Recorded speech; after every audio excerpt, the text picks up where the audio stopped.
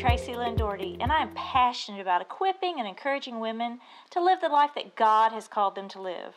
We're preparing to enter the season of Thanksgiving and the season of crazy. When the holidays begin, if I'm not intentional, I can sometimes allow the crazy to take over and forget all about the Thanksgiving. Last year, I decided to try something new, to seek the Thanksgiving daily.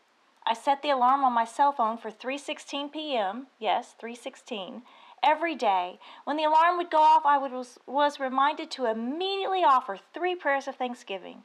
First, thank you, Lord, for how much you love me.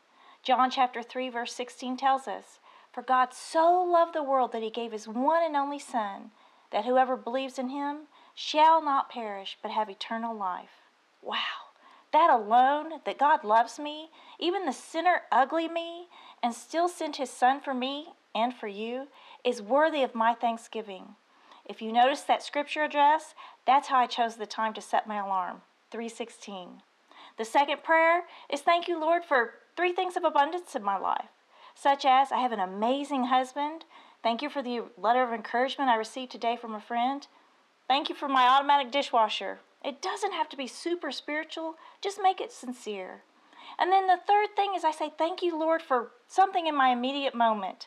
In that time of day at 3:16, usually the kids are getting home from school and already asking, what's for dinner? And I don't have a clue.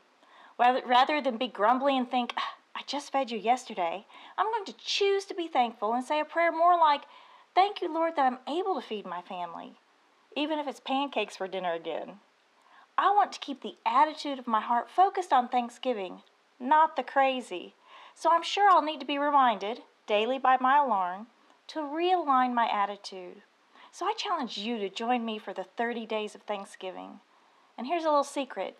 You don't have to wait for November 1st. It's okay to start today. I would love to hear from you. What's your strategy to have an attitude of Thanksgiving instead of crazy during November? If you would like to receive more free videos like this one, just go to our website, equipandencouragewomen.com. Hit subscribe in the upper right corner.